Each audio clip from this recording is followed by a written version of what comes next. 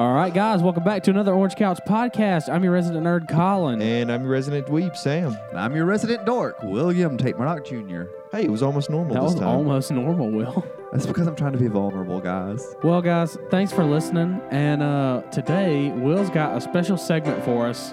So we're just going to let Will take it away after this short theme song break. I hope you enjoy. Hey guys, we're glad you came around. Listen to this cool new thing we found. A couple weird facts or a movie review or the odd existential question or two. We don't know what we're doing, we've got no plans. Just a couple couch potatoes and we're chatting with friends. If you like us, great, and if not, well, bye. If you haven't heard us yet, then just give us a try. Whoa, we're just hanging out, shooting off at the mouth. We're coming to you live from the Orange Couch.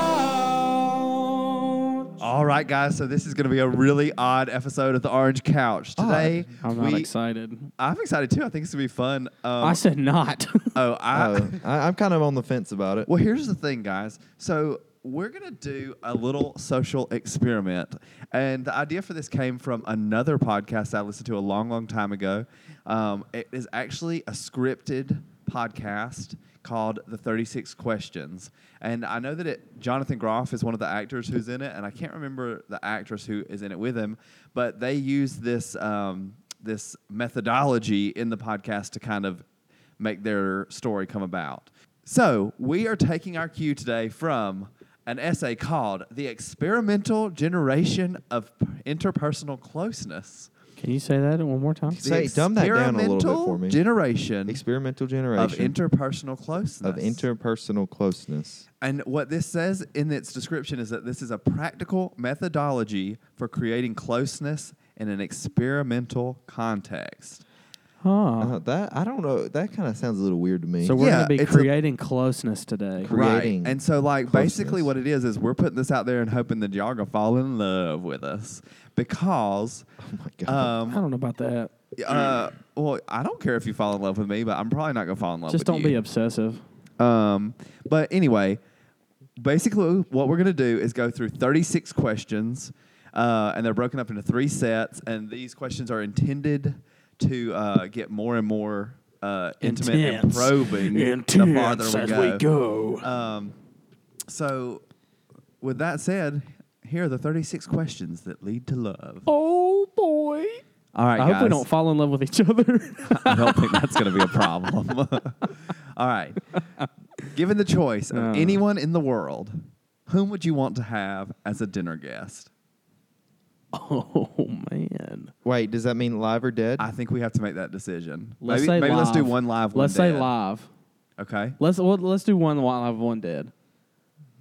Oh, my answers are really lame all of a sudden. Oh, man. So are mine.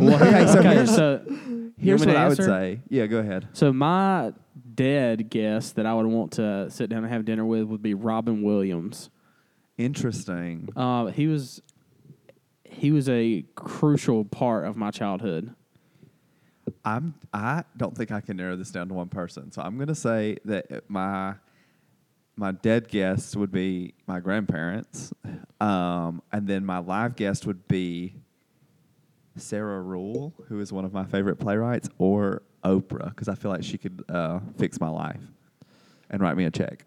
Oh, man. So you went semi-personal. You didn't.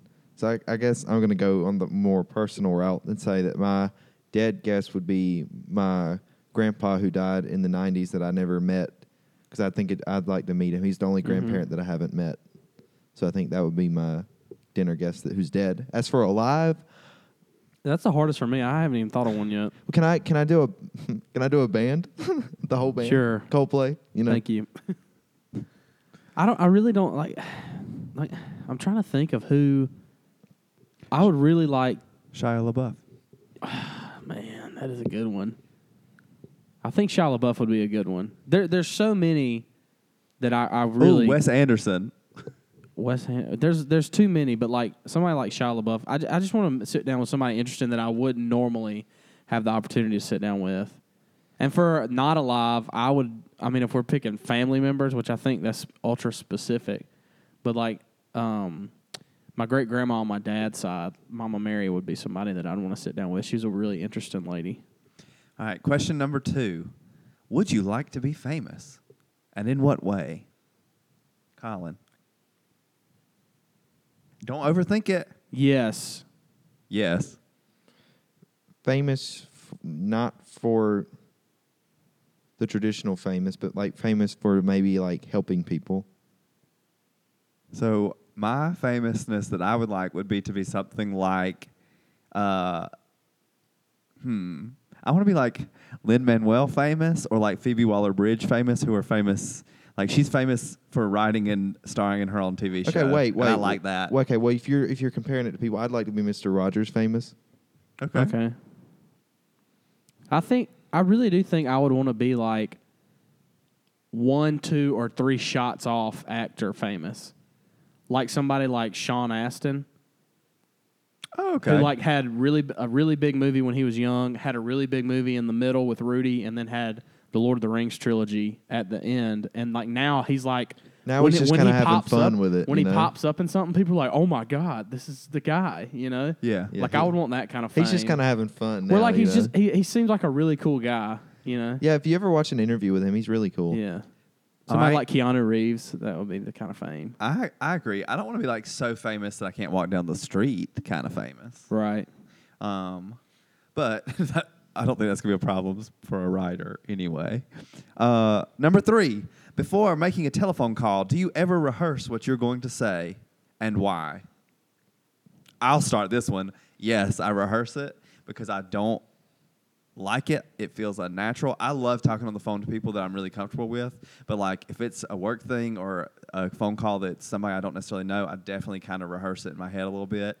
And then beyond that, if I can possibly do it, if it's a cell phone number, I have an app that'll send my call straight to voicemail, so I can leave somebody a voicemail first instead of talking to them face to face. I'm going to say no. It depends for me. I have never, and I don't think will ever, rehearse any type of phone conversation. Because like the part about a phone call that makes it uncomfortable for me is not knowing what is going to be said. And once I get over that initial ring, ring, ring, and they answer, I'm completely over it, and I'm ready to BS my way through whatever is thrown at me. I guess that's what it is I'm not ready for anything that's thrown at me at any given moment. Yeah. Well, here's the thing. I'll rehearse the first sentence of what I'm going to say, especially if it's something serious, and then after that, I don't really think much of it. Because if you can get that first sentence out, you're fine. I really don't think I've ever rehearsed a phone call. Number 4, what would constitute a perfect day for you? I really like, and this is interesting, I would say I would really like a day where I am outside for a good portion of the time, just like chilling in a grassy area with some trees, maybe a hammock situation, maybe hiking somewhere, but also like finish the day with some really good food and going to see a play. That's a really good day for me. That's like a great day. Colin? I think a really good day for me would be more on the lines of the only things in the day that I have to do are things that I want to get done. Does that make sense? Yeah. And there's nothing in my way. Like a day where there's nothing in my way, where I can just do what I need to do in a day and get it done with, and there's no obstacles that are going to cause my brain to wig out. Yeah, I think I'm on that same track where a day where I actually finish the things that I started, because I'm a type of person where I start a lot of things, but I don't finish them. So I think just a day like where I could just start something and finish it uninterrupted, and I don't know. It's weird, but like if we're on a physical sense, like I think mine would be like watching a movie, like a movie series all day in my pajamas, But I can do that any day. Yeah. When did you last sing to yourself? Number 5. 5 minutes ago. On the way here, What song was it? Colin. What was I singing? I definitely sang This Is Me earlier today. I don't remember what I was singing. Number 5, part 2. When was the last time you sang to someone else? Personally, or To like someone else or to somebody around else, or someone like else? Because those feel like very different questions. singing to someone else? I think I could honestly say I don't think I've ever done that. I don't think I've ever. I mean, do auditions count? I don't know. The word to someone. No. singing to I think it's someone, very like you in an singing audition to you're singing someone. for someone, but singing to someone, that. I don't think I've seems ever done like- that. I definitely Very- have, but it was about a year ago. That's very personal. It to was me. not like I'm singing to you now, but it was like a situation where a couple of people were singing, but in my head, my words were directed towards one person. I don't think I've ever done that. That is very uncomfy. Y'all, if you're in an audition, I don't know, I can't speak for somebody else, but when we're doing auditions and somebody looks me deadlock in the eyes the entire time they're singing their song, it makes me really uncomfy.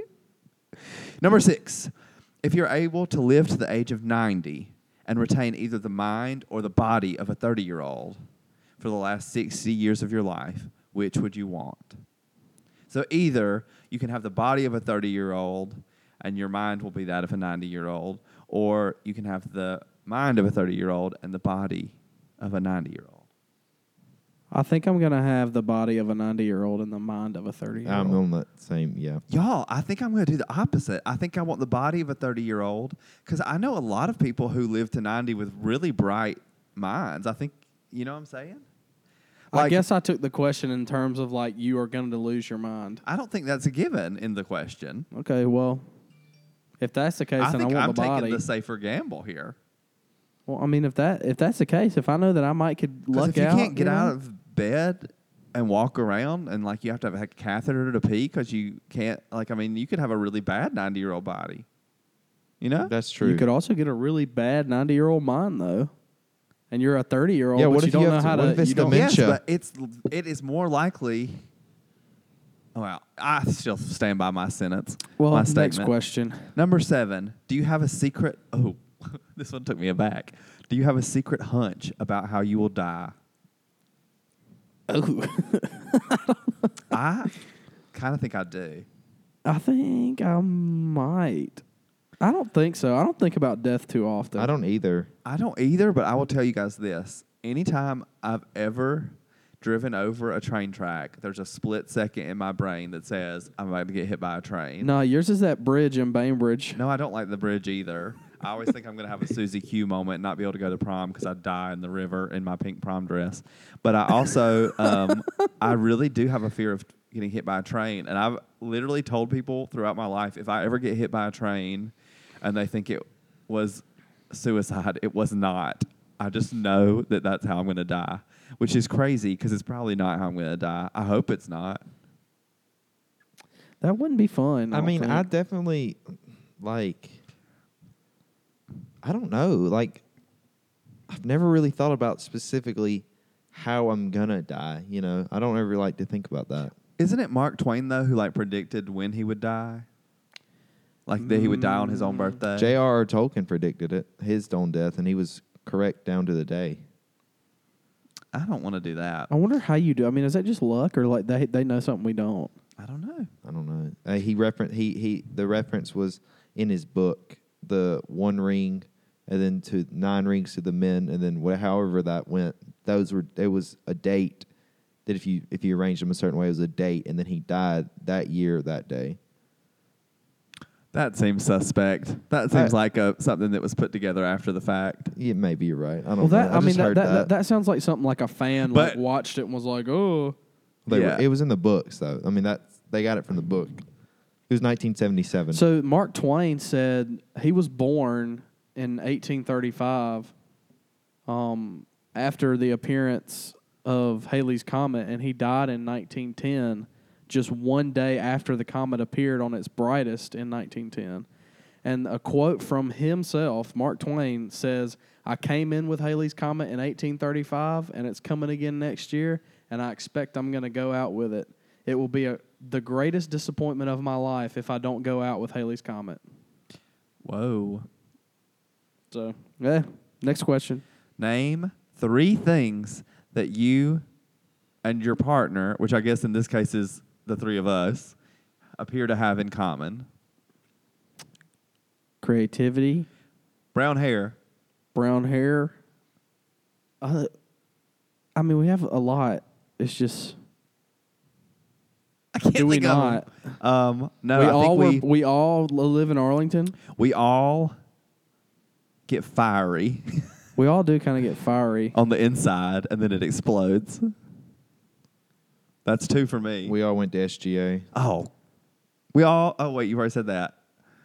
Sam, I wish they had voted on Mr. SGA already, Why is that? because we can add you to our party, our Mr. SGA party. We all Have they voted on it? I don't know. It's It's a teacher thing. like to eat. We all do like to eat. Oh, that's yeah. Diablos. That was my 3. Did y'all do 3? No, I did I've 3. I've done 1. SGA.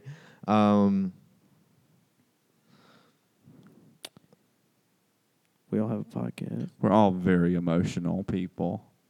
That too. Sam looks like he's frozen. I'm just thinking that little box right there's the only thing keeping me here. I don't know. Next question. Next question. Number 9. For what in your life do you feel most grateful? My family. Family. To be alive. Well, I think that's a given, Will. I don't think it is. Why not? Because some people aren't. You don't think people are grateful to be alive? No, I think a lot of people go through life Oh, that's sad. really sad and feeling sorry for themselves. I don't know if deep down at your core, you just wish you weren't here, though. Well, I do not, but some people might. I'm not getting into the specifics. Next question. Number 10. If you could change anything about the way you were raised, what would it be? Somebody asked me this question a couple months ago, and I can't remember what I said. What would I? There's not a lot I would change about how I was raised per se. I don't think I really have anything. I don't either. I mean, I Because- think And if it was something, it'd be something stupid like I wish my dad would have let us get more sodas when we ate out. Because Chris Cowart was a you get water if we're eating out kind of guy. I wish, and I don't know if this is something that anybody could have convinced me of, but I think once I decided I didn't like football, I just kind of gave up on any sort of sport. And I think there are a few things that I wish I had given Tried. a little bit longer of a shot. Like golf. No, like I really enjoyed basketball. I wasn't good at it. And I think I would have enjoyed baseball had I tried it a little longer. I guess I don't know. I guess I wish I would have been more under the mindset of like growing up. I wish I would have been under more of the mindset of like I don't have to fit in, if that makes sense. And I don't blame my parents for that, you know, obviously. But if that was one thing I could change growing up, I think that it would be that. I know that's not the question, but It's my best along the answer. same It is. lines. Number 11, this one is tricky. Take 4 minutes and tell your partner your life story in as much detail as possible. Oh God. I think we all kind of know this, don't we? Yeah, but our potential universe soulmates don't. They're out there listening. Yeah, well, I don't want everybody on the podcast knowing my story. I don't think. Can we make up stories? No. Like that's I can not make up my fun. life story. I was born in a train going from Philadelphia to South Carolina Shut on up. the midnight No, hour as we crossed the I'll Tennessee. I'll do it. This is stupid. Listen, we're not going to do 4 minutes. That's an incredibly long amount of time. So, I was born in Albany, Georgia. I was a very large baby, and my mom could not push me out on her own. So the doctor asked a little nurse that was in the room, and this is a true story, to help her out. She pulled over a step stool and stood up on it and crossed her arms and flopped over on my mom's stomach. And that is how I came into this world, with Betty and the help of a little baby tiny nurse. And then I was raised in Southwest Georgia. My dad was a football coach, and I did not like playing football, which was a huge part of my identity as a youngster. And then the very first time I told somebody that I liked them, they looked me in the eyes and said, "No, you don't," which shaped quite a bit of the rest of my life in terms of how I approached romantic relationships. And I never had much of a problem feeling... I didn't mind that I didn't fit in. That never bothered me. I somehow didn't have that part in my DNA. Of course, you want to still connect with people, but I didn't mind that I was different. I just wish I could have connected with people more. And then once I went off to school or started Swamp Gravy, I was able to do that in a more profound way. And I spent some time in New York working for Disney, which was a lot of fun. And now I write a lot. And I heard today a quote that I really liked, that writers write to taste life for a second time. The end. Thank you for sharing, Will. No, if I'm gonna give the Spark Notes version of my life, I was born in Albany, Georgia, raised in Arlington, Georgia, had a great childhood, had a great high school experience. I was one of those kids that kind of not necessarily didn't want to fit in, but I didn't like the fact that everybody around me felt like they had to try to fit in. So I just naturally chose the opposite of what everyone else was doing, except for some of the things that I found the most important to me. Important to you or important to... Important to me. Like, I missed out on some things that I really wanted to do because of what I thought other people might think about me. Even though on the surface I looked like somebody who didn't let anybody tell me what to think, right? Right. So then I got to college. College was a really great time. I grew up a lot. I met a lot of friends. And then at the end of college, I kind of got my heart ripped out and stomped on a little bit. But it's one of the things that kind of made me who I am today, and realized that I need to do the things that I want to do in life, because that's the only way to share happiness with somebody else is to make yourself happy. So that's what I'm doing now. I just resigned from a job, and I'm moving into a new field of work. So things are going good. I'm doing good. Okay, I'll tell the Sparks Notes version of the Sparks Note version. I was born in Georgia, and now I'm on a podcast, and I'm telling you my life story. That's it. That was a cop-out. What Total a cop good out. experience. You're right. Number You're 12. Right. If you could wake up tomorrow having gained any one quality or ability, what would it be? Do they have to be real qualities? Because if I could pick flight, I would. I don't think they can be superhero-like. Okay. I pick that I wish I had perfect pitch. I was going to say I kind of wish I could sing, because it does frustrate me that I can't do the things I hear better in my head. But no, I guess it would be that I wish I had a singing voice that is interesting and worth listening to. But I think what I might actually change that to would be the ability to...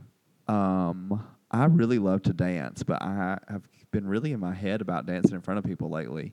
So either the ability to dance like nobody's watching, or to be stronger, like physically, like not ripped and emotionally, like veiny. Emotionally, not emotionally stronger. I feel like I'm pretty emotionally strong. I'm talking about like physical. Yeah, like I wish I had some muscles going on. Yeah, I think my perfect pitch thing is along the lines of like, I wish I could just hear music and play it on any instrument. And I feel like if I had perfect pitch and I could designate what tones and what keys are being played, then I would be better at that. I don't know. Cause y'all, are we talking like quality or ability? I think ability. Okay. Quality or ability. Okay. Or, I mean, I guess it could be both. No, it says either or. I think I wish I had the ability to. I don't know. I feel like if I could like know when the right thing to say is, if that makes sense. Like I think I Like say the quality of discernment. yeah, like knowing what Like you know what to say, when to say it. what to say and when to say it, and also what I not know to what say. not to say. And when not to say it. Correct. Yeah. Set number 2, guys. We're into the second set. Number Wait, 13. what is like the sets? Is it like certain things? I don't know. I don't know if that's when you're supposed to take your pee break or what, but we're Oh. going to barrel on through. All right. Set number 13. If a crystal ball, we've done this before, could tell you the truth about yourself, your life, the future, or anything else. No, I what, would not. Wait, no, that's not the question. What would no. you want to know? Oh.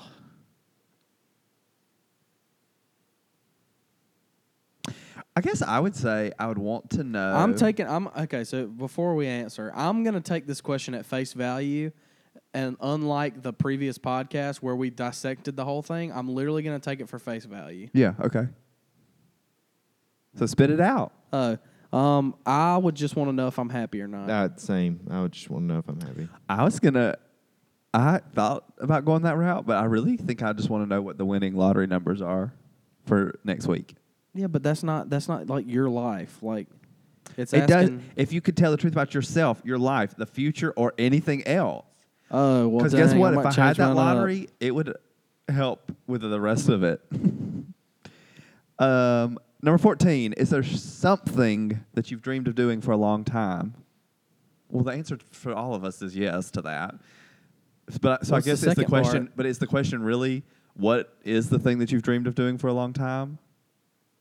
But the second part of the question is why haven't you done it? Ooh. My answer is I'm working on it. I think my answer is I'm doing it now. I don't know. I guess I don't know. God. Next question. 15. What is the greatest accomplishment of your life? Oh man. So when I was working at Troy East Central Mental Health in Troy, Alabama for one of my internships, there was a kid who was he was probably like 27, so I guess he wasn't a kid, but he had pretty severe nonverbal autism. And at the beginning of the internship, they had told me, like, hey, we'll let you work with him over the summer. Try to get him to verbally communicate in any way. Any noise works. And then if you work with him long enough, you might can get him to say something. And they said, but he only does it, he only has talked to a handful of people, but normally, like, if an intern works with him all summer, then he'll say something to him, at some point. And I worked with him probably for 2 months, and then at the end of the internship, I was showing him some videos on my phone, and I said, which one of these do you want to play? And he said the middle one, and I about fell out on the floor. Because on my phone, it was like YouTube, and there was 3 videos. And I said, which one do you want to watch, man? Uh-huh. And he said, the middle one. And that was it. Yeah. And I was like, oh, my God. And I about lost it just sitting there. Yeah. I was like, yes. I was like, I did it. And so that was one of the times that I feel like I did something good. Mine's the role of Chance from Fourth and Long. I Yeah. still think that is the best thing I've ever That's a done. good part. I think that I'm probably gonna cry.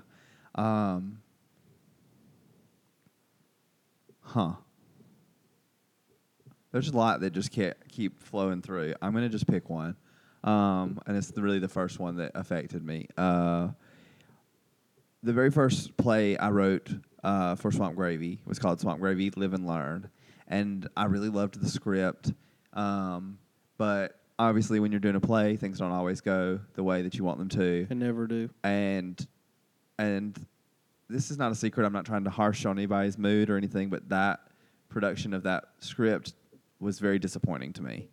It was kind of heartbreaking.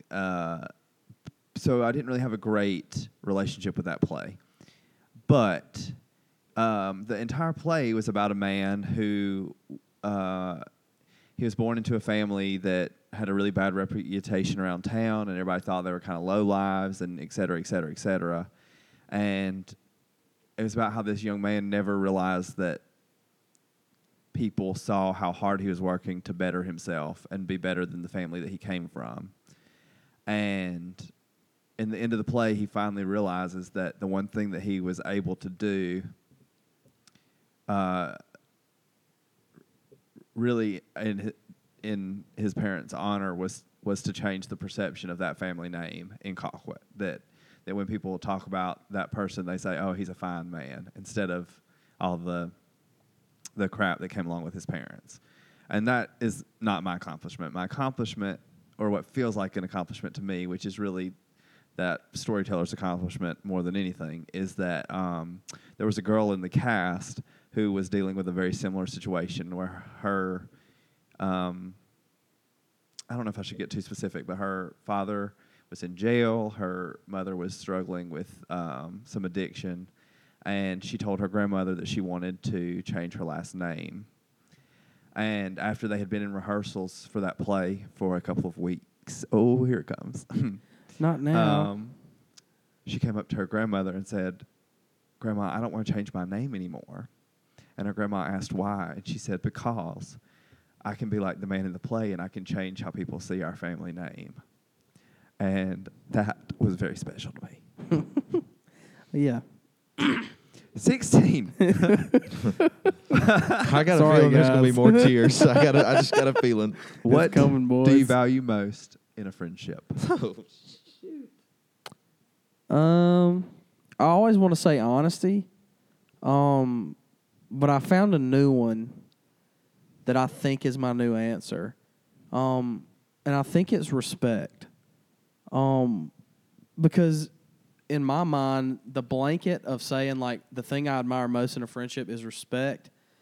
Is because to me respect covers all those bases. It covers honesty, it covers loyalty, it covers any of the words anybody could ever come up with. Because to me, like for me to respect you and for you to respect me, you respect, my time, my space, my trust. Like you respect all things about me. And if in a friendship I can have a mutual respect, regardless of if we might have different views on things or whatever, that's something in a friendship that I think is the most important thing. I think mine would be caring. Because, like, there are a lot of friendships out there where you truly don't really care about what happens. I mean, and not that there are rare instances where you have, like, that really good friend where you actually do care, like you guys. But, like, there are so many fake friendships out there that just lack that care that I think is essential to like a real friendship, like a real connection with somebody. Yeah, I would say any friendship where there's no care involved, this is just not a friendship. Yeah. I think those are very good answers. I will add, I think I'm going to add patience, because I think I can. I was talking to somebody about this the other day. I kind of demand a lot out of a friend. I don't like. I guess what I'll say is I really push people to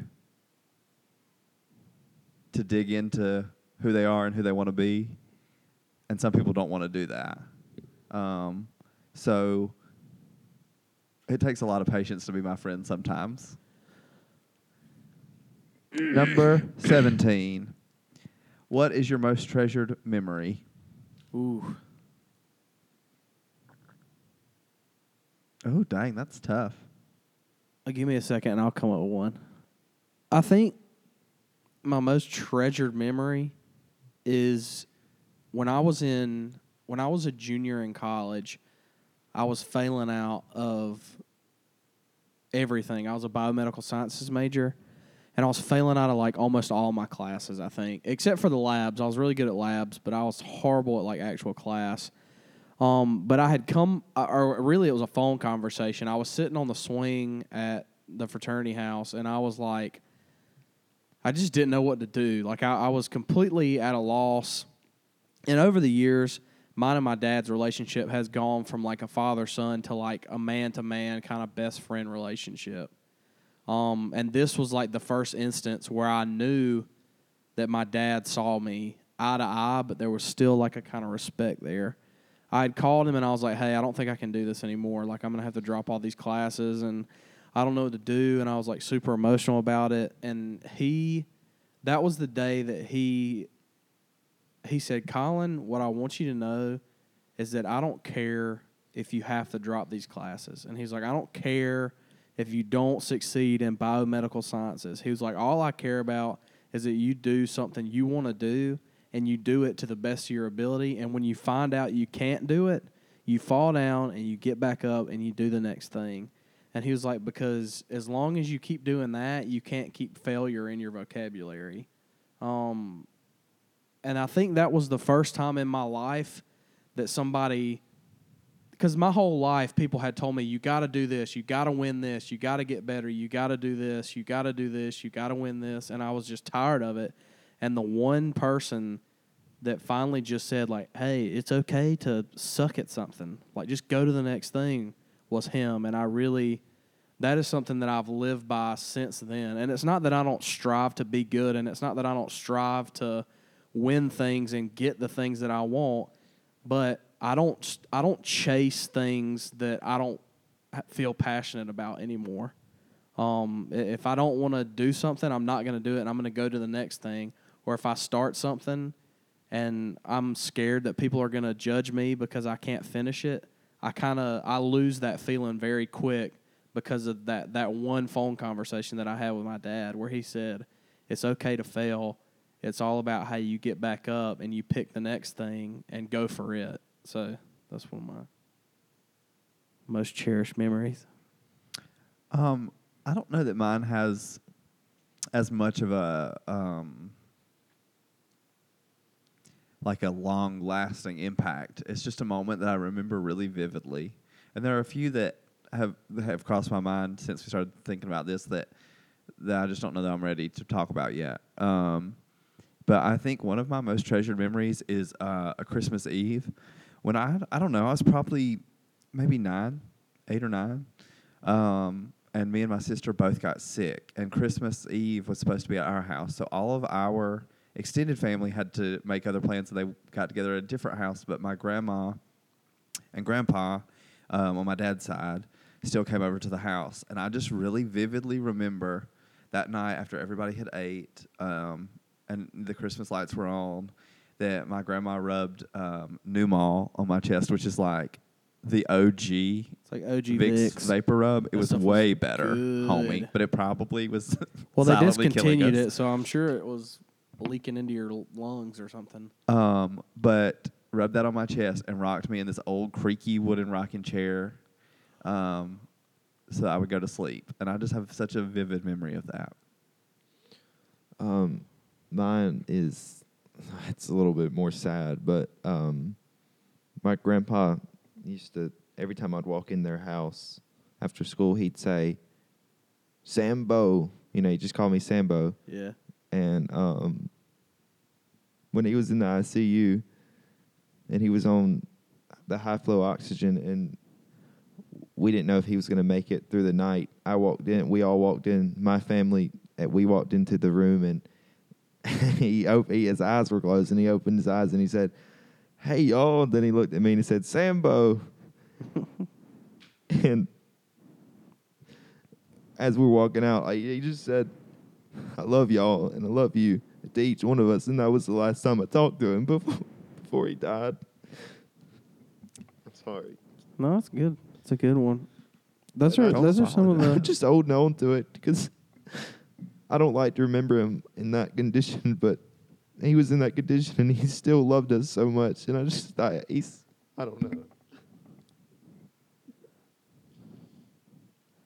Next question. This one's worse. Oh, no. What is your most terrible memory? Although it doesn't have to be worse. I mean, it can be worse in a different way. Let's see. Like, I'm trying to decide right now if I'm going to get real or not. I think that's where I'm at. Like, because I mean, 'Cause I think we can. I'll get a little real, just because I mean, I think we're at a point where our listeners can take it. I mean, if they've been with It's not us for 30 specific. episodes and right. they're If you've willing been to with us for stick 30 us, episodes, you're ready for this one. I think one of my most terrible memories was a time when I was a young child, and something about these are hard questions, y'all. If this is only part 2, what's part 3 going to bring? I don't know. One of my most terrible memories was a time that. So I mean, I don't know if I've said it before in the podcast, but me and my mom haven't always seen eye to eye on things, and it's not that we've ever like hated each other or like like I hate you, like it was never like that, but it was just there was times in my life, and one sticks out specifically where I can't remember, but I was just like I would just be like a butthole, like I would just be like a hard ass to my mom about everything because I just felt like. At the time when I was young, I was probably like 13 or 14. I just felt like I knew everything in the world and stuff.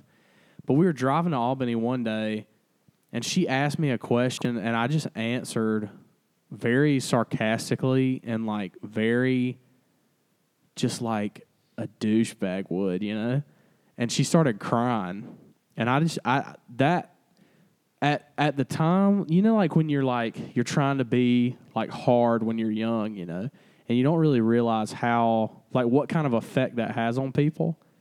And I think that in that moment was the first time in my life that I realized that humans could hurt other humans truly, like deep down to the core, could hurt other people in a way that almost can't be undone or feels like it can't be undone.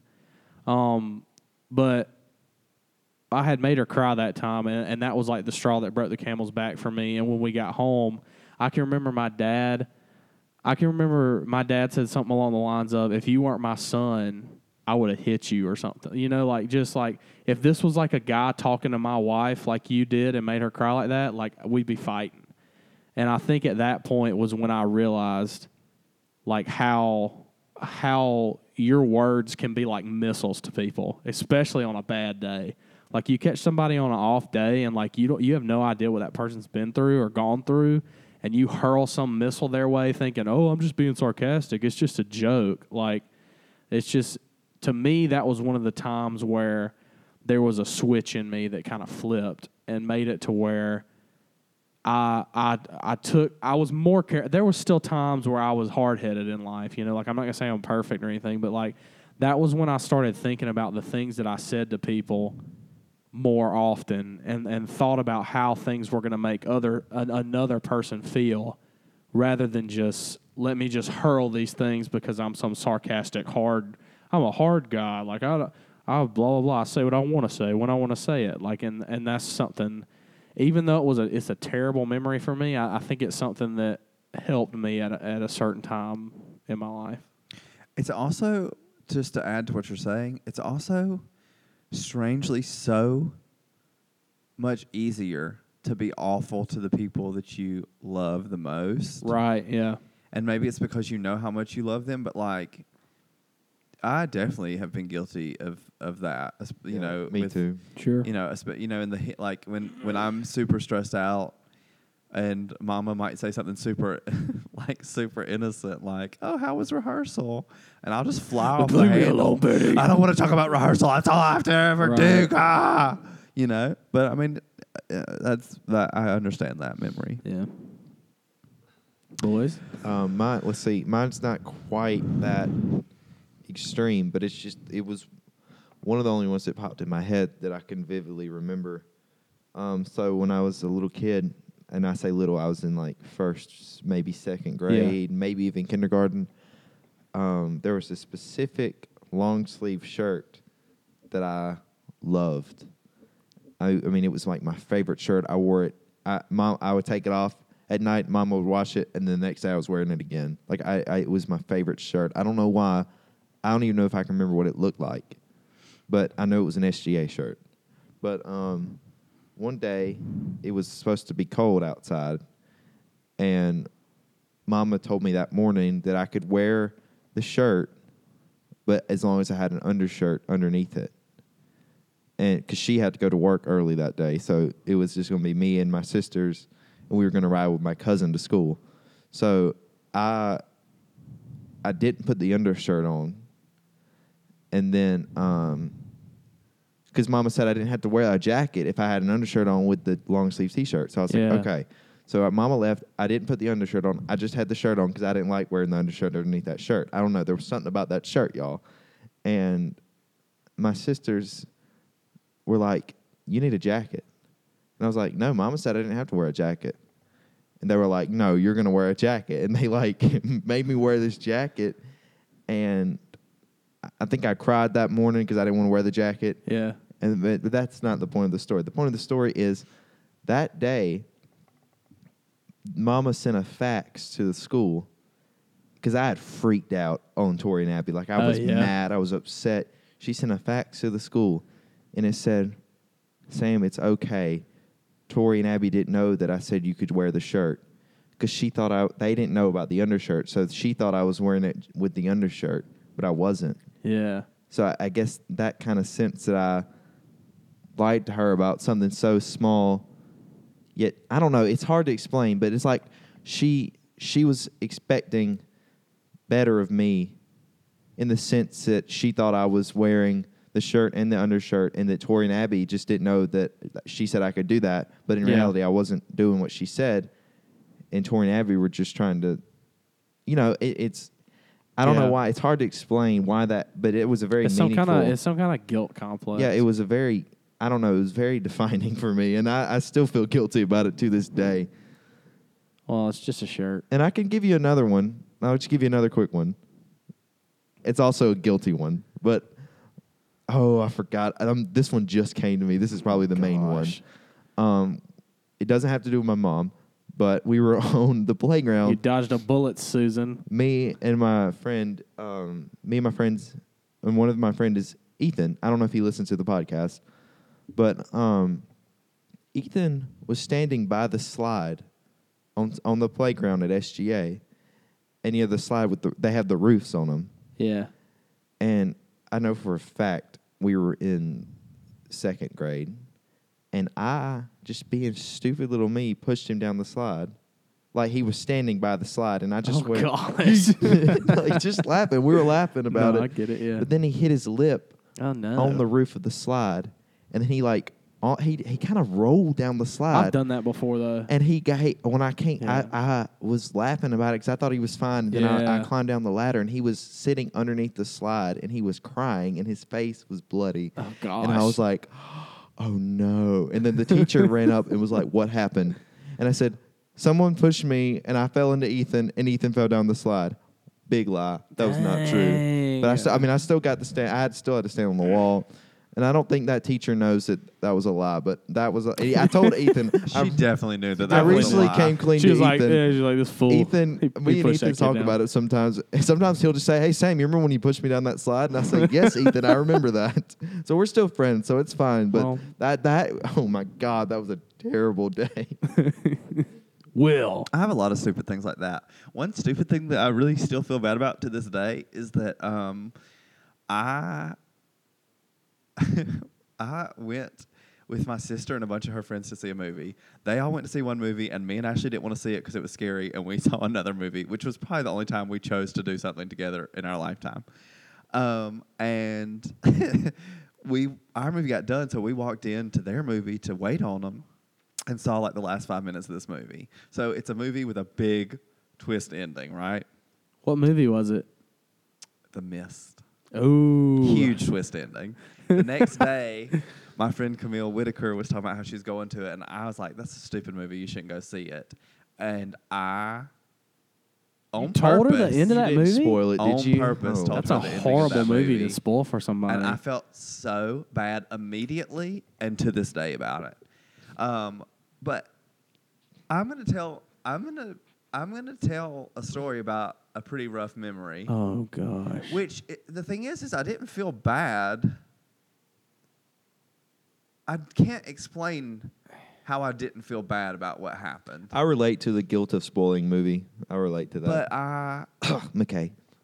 And I also am not like if something in my story like lets you know who this person was, I don't want you to villainize them because it's over, and it's not something that.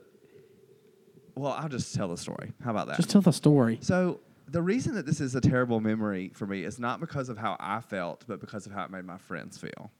So I don't remember how old we were, but we were very young.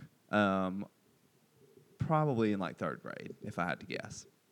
And we were running laps in the gym.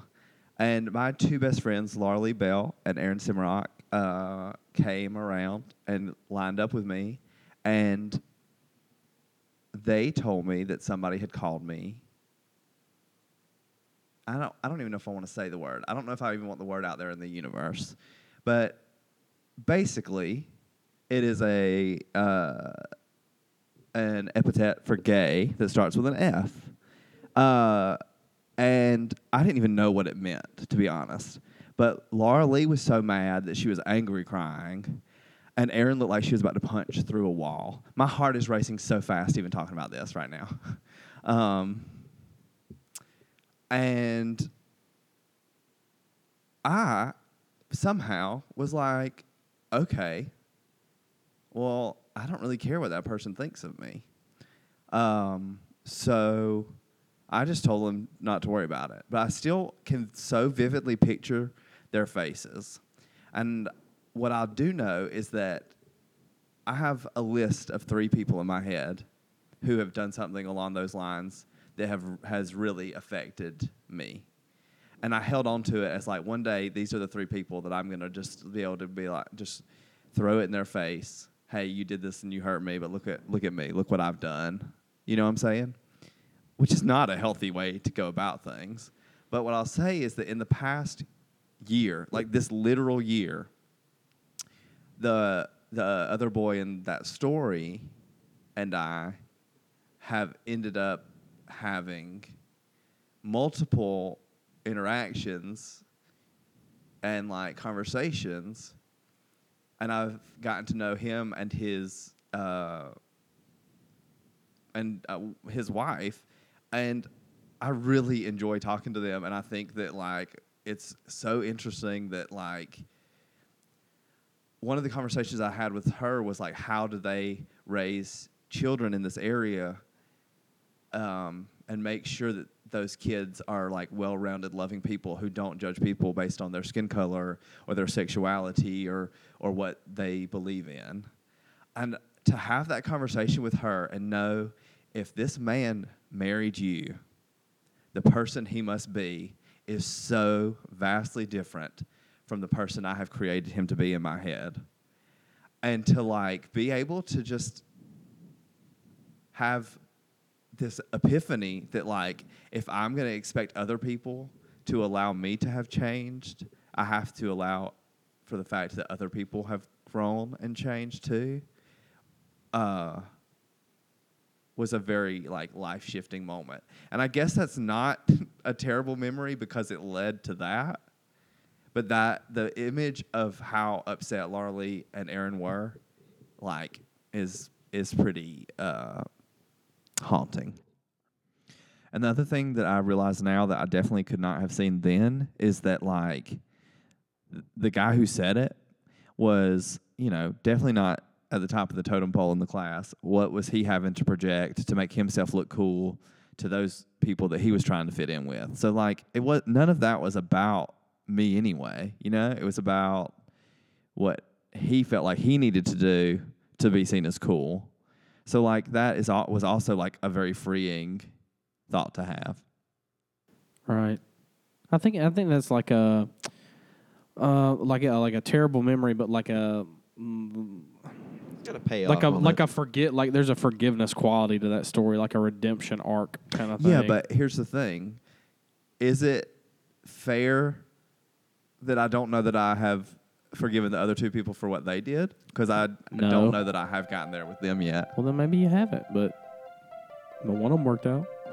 All right, guys, I'm going to stop you right there. Thanks for listening. This is our first two-parter. So if you enjoyed this episode and how kind of real and raw it gets, tune in next week because we're going to finish out the 36 questions next week.